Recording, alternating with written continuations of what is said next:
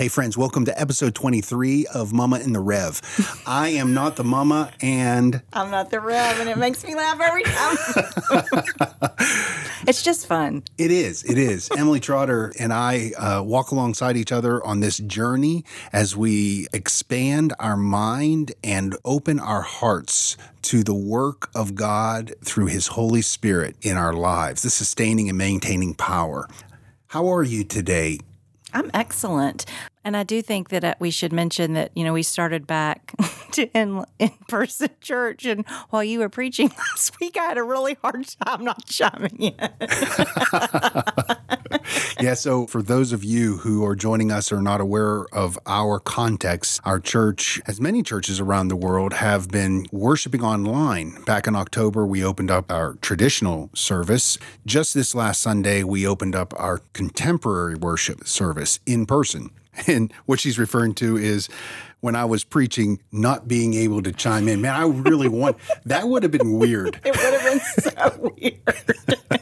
And people would have been like, what is happening over here? Ooh, I would have been escorted out, I think. Maybe we need to plan something, just kind of like. I was nodding a lot. I hope you saw me nodding. I thought you were dozing off. I was nodding. I was taking notes. I did say amen one time, but the mask kind of buffers that a little bit. Yeah. That anti-amen mask. That's right.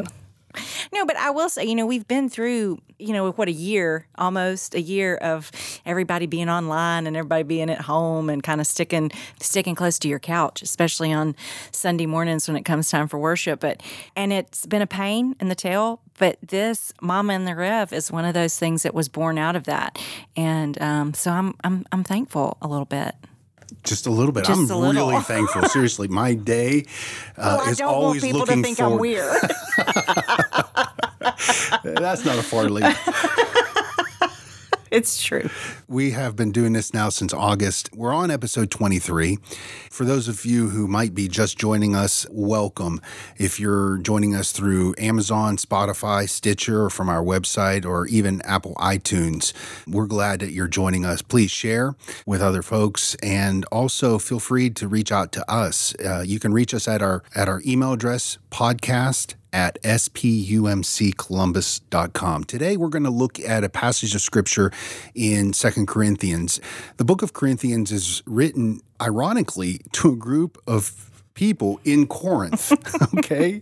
That's what I love about Paul. You kind of get the gist of it. Yeah. I wonder who he's writing to. Oh. The Ephesians. The book Titus. of Ephesians. No, that is a little confusing because Peter's written by Peter. Titus is not written by Titus. No, it's true. That's probably one. Maybe we need to have an episode all around that and kind of. Yes, because I have thought, who is Peter talking to? Why couldn't he just be like Paul? Yeah, absolutely. So Paul writes to this church in Corinth, and at the end of 2 Corinthians, he writes about a very vulnerable time in his life. He's writing about this thorn in his side. Now, there's been a lot of folks who have tried to determine what that thorn was. Have you ever heard someone trying to describe what that thorn is? The only description I've ever heard is, we don't know what it was. It's a vernacular. We don't really mean that there's a pain in our neck. And this is not like he walked around with this huge thorn in his side. And you almost want to say, hey, just take your index finger and your thumb and grab it and pull it out, right? Yeah. But isn't that the way that we treat a lot of things in our own lives? We believe that if this is a cross that we have to bear, or there's this pain in our spiritual walk, that it's on us to actually get it out. Yeah. It's on us to fix it. Look, we're not going to elevate Paul too high, and we want to embrace his humanity in this, because this is how we approach this also, is through our own humanity. But we don't know how long it took him to get to a point where he actually started praying about this and he gave it to God, or was there a moment where he did it himself? Was it his eyesight? Was it the way he walked? Was it something that was very taxing? I would imagine it had something to do with his relationship with Corinth and prohibiting something that he wanted to do in ministry. I mean, he doesn't write this to anybody else. He gives reference in some of the books that he writes. You know, he had a secretary and that was common, that he would dictate these letters and they would write. But at the end of some of his books, he would say, "This is I, Paul, who are writing. See my large letters that I'm writing in." So some folks, I think, well, maybe it was his eyesight or something else. But either way you go with this, there is something that he brings to the Lord at this time. This is really interesting when it comes to our walk with God, because we look at these and label these as thorns, as barriers, as pains in the neck, when ultimately, even though that may be exactly what they are, we stop right there at the description and never see what God can do through it. Yeah. Because we don't know what that thorn is that Paul's referring to here, it also kind of lends itself to be good for us because it doesn't limit us on our thinking of what that is and, that doesn't apply to me. That's right. So we can take this to be whatever. It gives us an opportunity to look at our own lives and our own inadequacies. And it could be things about the past, like the shame of the past, the regrets of the past, the fears of the future. It could be something that is emotionally driven. It could be something that is occupying our minds all the time, that takes our focus off of the cross and off of God's grace. Yeah. This is so convicting to even talk about. Because I'm just sitting here thinking, if Paul prayed, when he finally said, hey, you know what, I'm going to pray about this, and then didn't get a response, said, okay, well, I guess God doesn't care necessarily. Okay, I'm going to work on it myself, see a second opinion, see somebody, talk to somebody, see what's going on here. That didn't help. I'm going to pray about it again. I mean, just the process of what that looks like, and then what it might have been like for Paul, and then what I know in my own life for it to have been like. That's why I think this passage is so good, because we all have something that we've said, Lord, please take this away from me. I don't want to do this. I don't want it to be this way. I can't do this. This is hard, or I've tried so many times and failed. Lord, please help me. And the Lord is either silent or, Paul at least eventually got an answer saying, no, I'm not taking it from you. I'm not gonna take it for you, because you have to learn through this. And that's so all of us. It is. It is so all of us. We're looking at what Paul was writing here, and we've got to see that this is after self-reflection.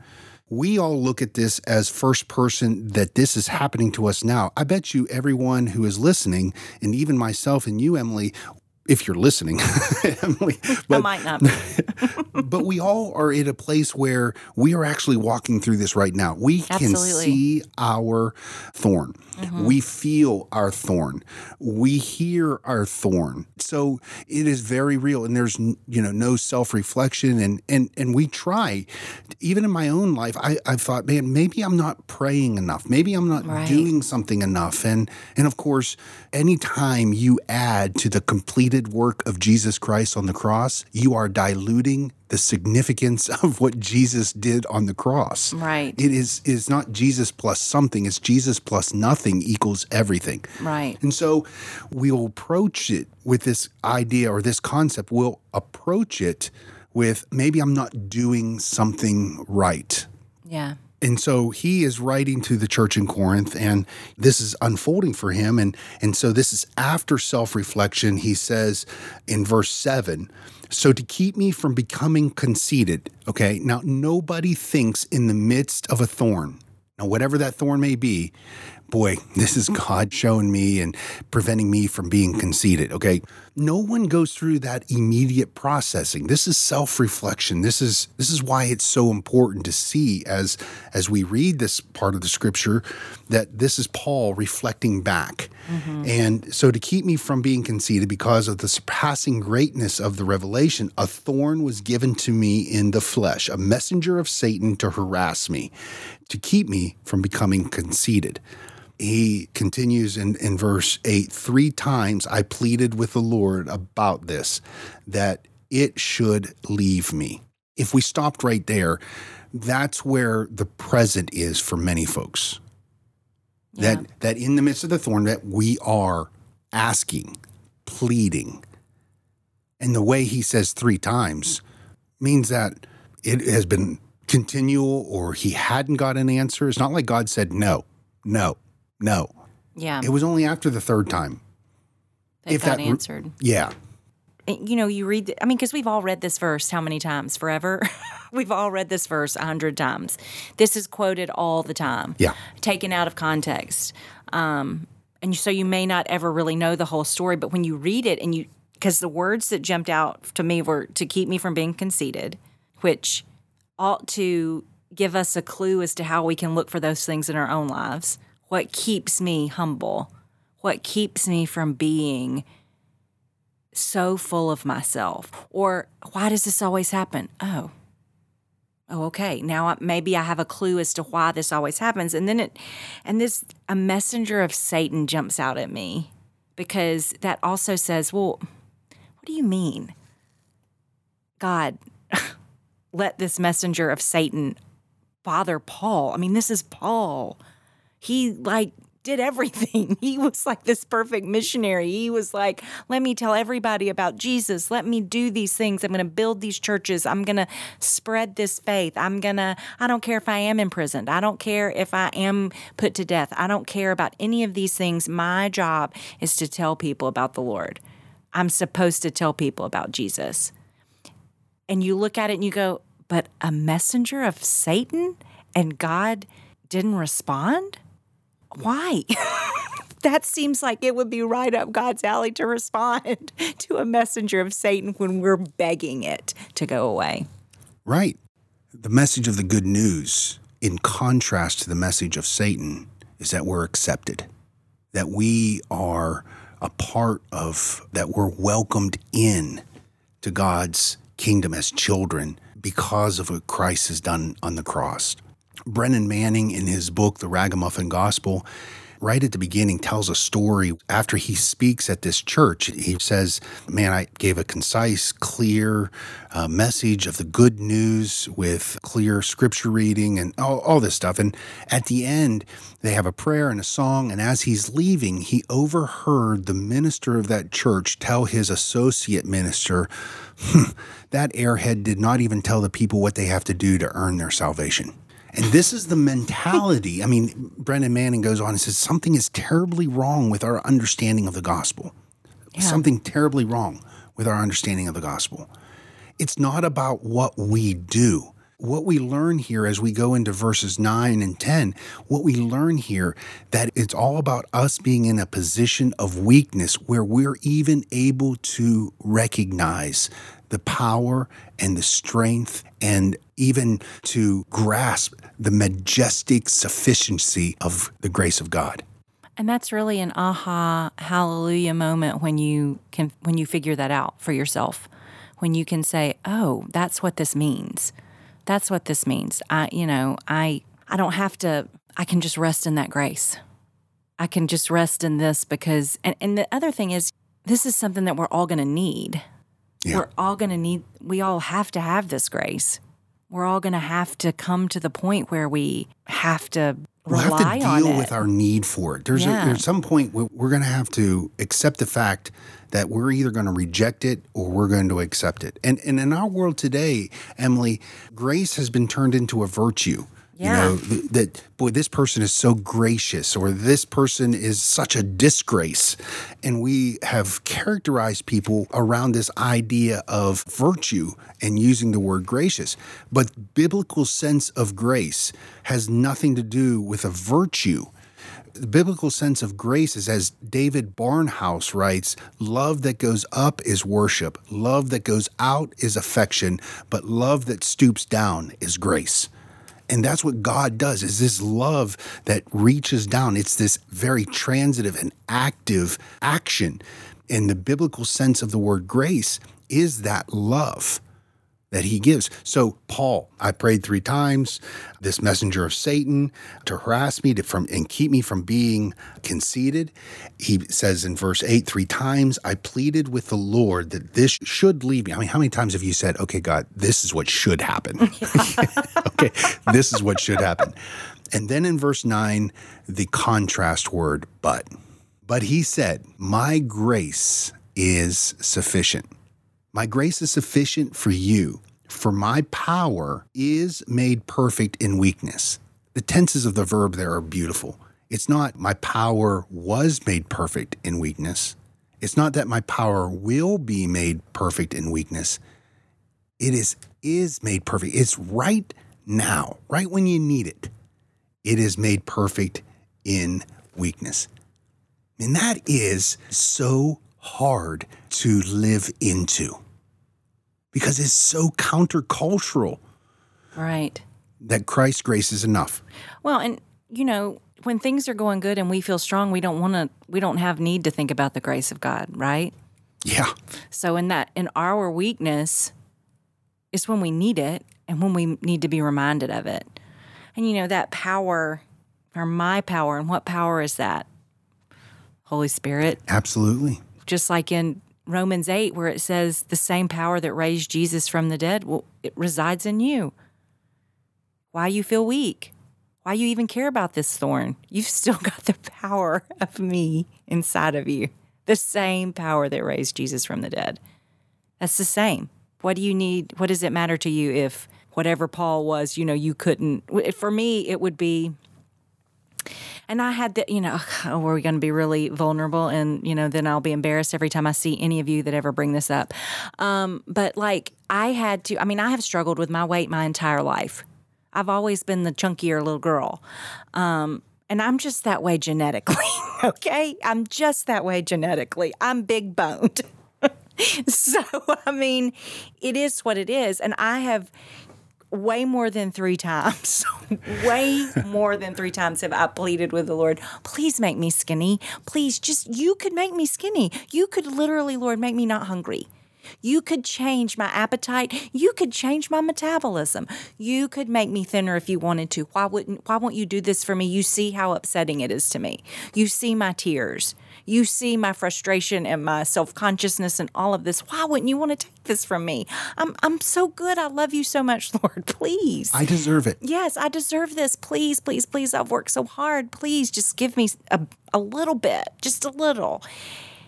And now in my 40s, when it only gets worse, this is so uplifting to people. When you're 40 and you've birthed 4 children and your hormones then get all wacky, it only gets worse, and then you only get more self-conscious. And I finally have come to this point in the last year or so where it's like, number one, God does not care what I look like. He doesn't care.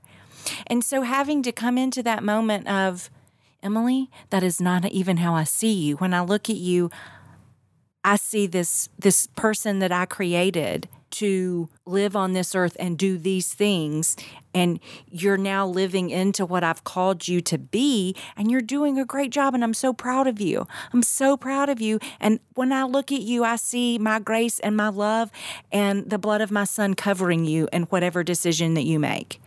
This is what I see. That's the beauty I see when I look at you.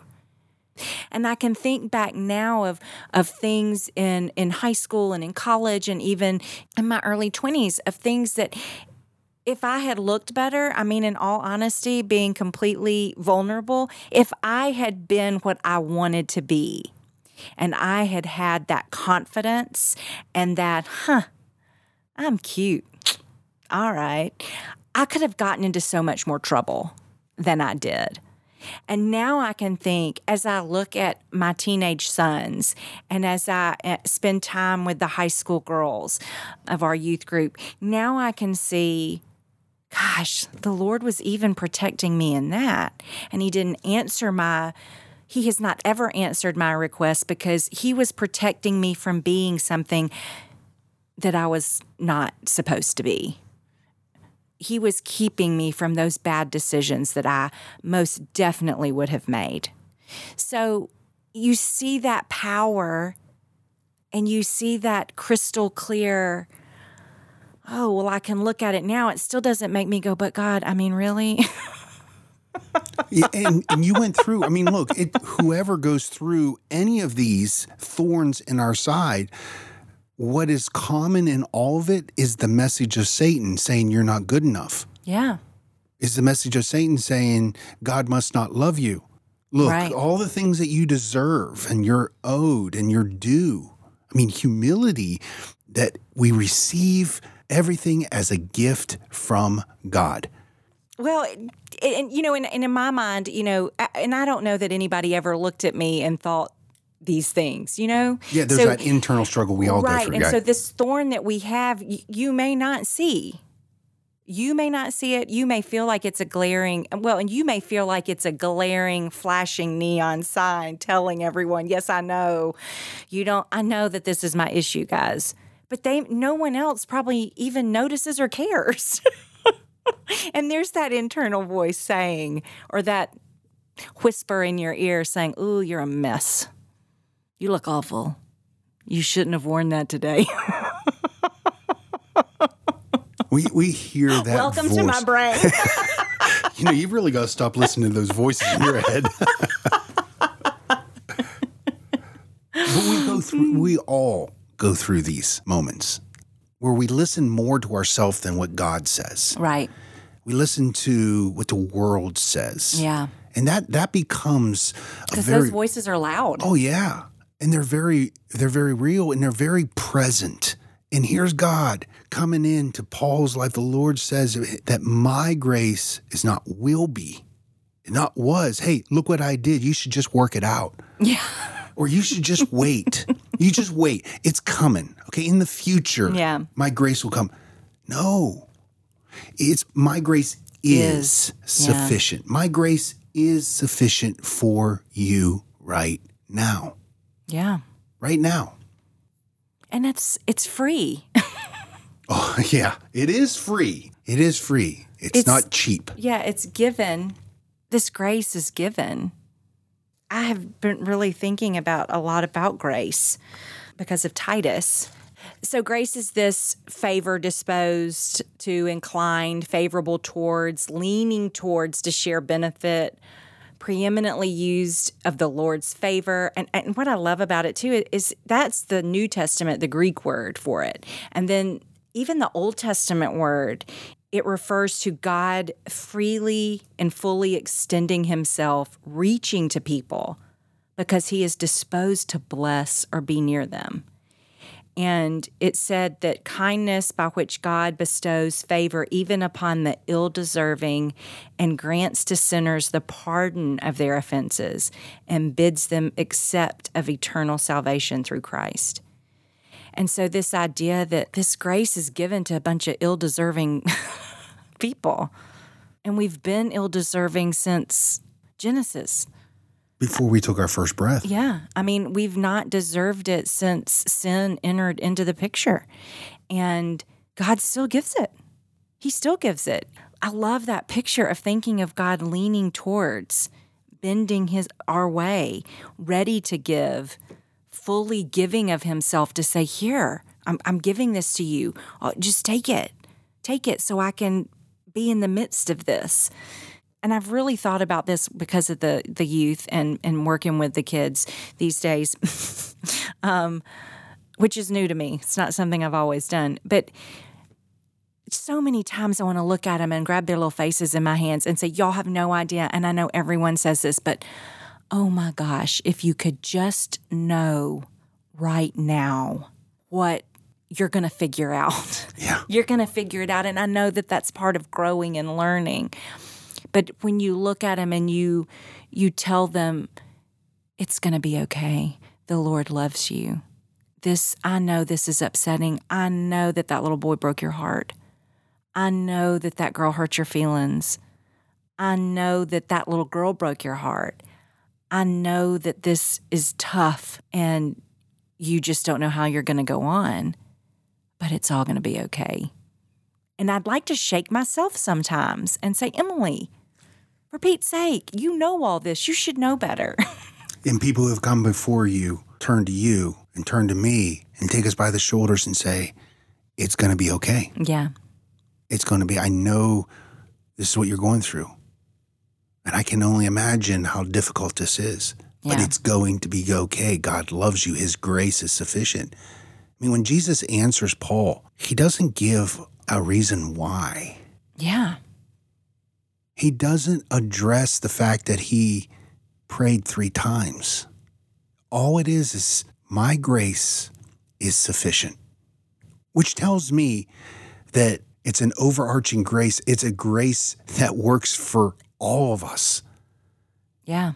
It's not just for the thorn in our side, which could be anything, but it's for the thorn in your side tomorrow that you don't even know about. That's right. Or the broken relationship from last year. Yeah. It is multi-encompassing. It encompasses it all. My grace is sufficient. When it continues. Yeah, and it's so difficult because what I'd love to be able to say, and maybe you can, Emily, I don't know what that looks like. Yeah. To me, I'm wired to demand an answer because I can live with an answer. I can't live, if I know that something's broken and I want it to work, I want it to work. And if I understand why, maybe I can fix it. But this whole idea is dripping with faith and confidence that you really believe that the grace of God is enough. Yeah. And what he says is in weakness, his power is made perfect. This doesn't mean in your weakness you get more power. No, you have the power, but we don't recognize the power we have because of our own strength and our own pride. We got to come to a place, whatever it is, and say, you know what? God, this is your problem, not mine. Amen.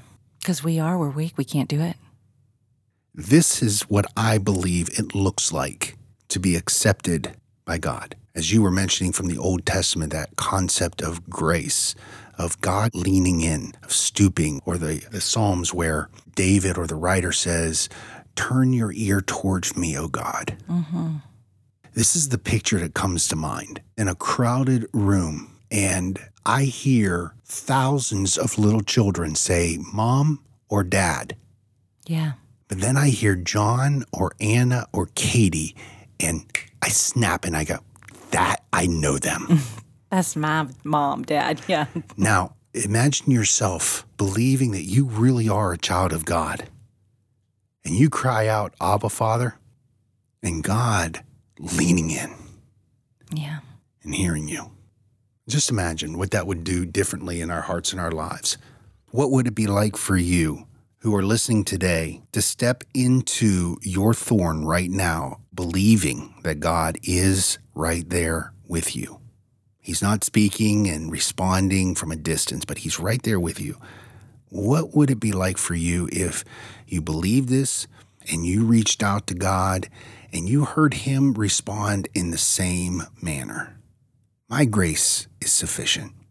In your weakness, in your acknowledgement that you can't do it, reveals my power. Brennan Manning in the Ragamuffin Gospel wrote this, and I have in the margins this note that says, this is where we all begin to understand God's grace. He writes, my deepest awareness of myself is that I am deeply loved by Jesus Christ, and I have done nothing to earn it or deserve it. May God hold you in the palm of his hand this week and the weeks to come. God bless. Thank you for joining us.